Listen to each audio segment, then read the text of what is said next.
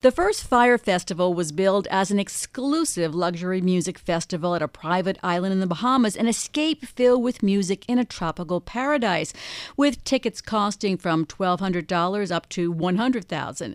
But now a $100 million lawsuit claims it was closer to the Hunger Games or Lord of the Flies than Coachella.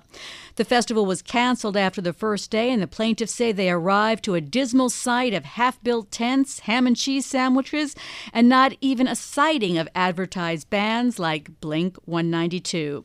Bloomberg News reporter Polly Mosendz wrote about the failed festival and joins us now. So, Polly, describe how the event was billed and what happened. Yeah, the event was really billed as a luxury experience, top of the line, best that you can get. And it was also billed as sort of an unplugging. Go to the beach for a weekend, don't use your iPhone. You can really just unplug, unwind, enjoy the music, enjoy the beach, and meet some really interesting people. A lot of the people that were advertising this were prominent Instagram celebrities, prominent models. Kendall Jenner was involved, Bella Hadid, a really top of the line model. So that's the kind of image that it portrayed, was just pure luxury on a remote island destination. And instead, what happened? Well, that's when it gets really interesting. So when folks arrived, they sort of fairly quickly realized it was not as it seemed. There was a big line. The tents didn't really seem quite right compared to the pictures. Some folks who had paid extra to have lodges rather than tents found themselves still having to stay in a tent. The food was definitely not what folks thought that they would be getting. There was a lot of styrofoam containers, some cheese sandwiches. There was some chicken, pasta salad, and shrimp out there. But when they'd really been billed a luxury dining experience and a luxury living experience, it was certainly not that. Even their luggage did not arrive in a particularly luxe way. It showed up in a big shipping container, and then attendees actually climbed onto it to find their bags throughout. So, Polly, was there any music at all? Well, there was a stage, and that implies there could have been music, but in fact, it seems that many of the musicians did not arrive, and this lawsuit that was filed yesterday in California alleges that the musicians and the celebrities, the influencers paid to promote the event, were actually told in advance that there was going to be issues and not to come. It's to be determined if that's confirmed, but that's what this case alleges. And what have the organizers of the event said in response? They have apologized profusely, and they are promising refunds. But on the case of the refunds, what people are actually getting is called a refund application. They're told to log into this website. They're told to apply for the refund. And in lieu of a refund, they're actually being given the option to get twice as many tickets for next year's event instead of getting their money back. So while they are, apologizing, they're taking some responsibility. They are also, hedging their bets. They want to try to get people to go next year rather than just get all their money back. And you came out with a news story today about behind the scenes of this.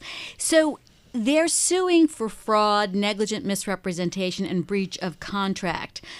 Does it seem as if fraud was involved here after you looked into this? Well, I've gone through it pretty carefully, and I will say that people that were involved in this, they didn't seem that this was forcefully done or maliciously done. It seems that there was just a lot of issues that came up. These are people that had never planned a music festival before, let alone one in a fairly remote location. It's an island. You have to bring a lot of things in.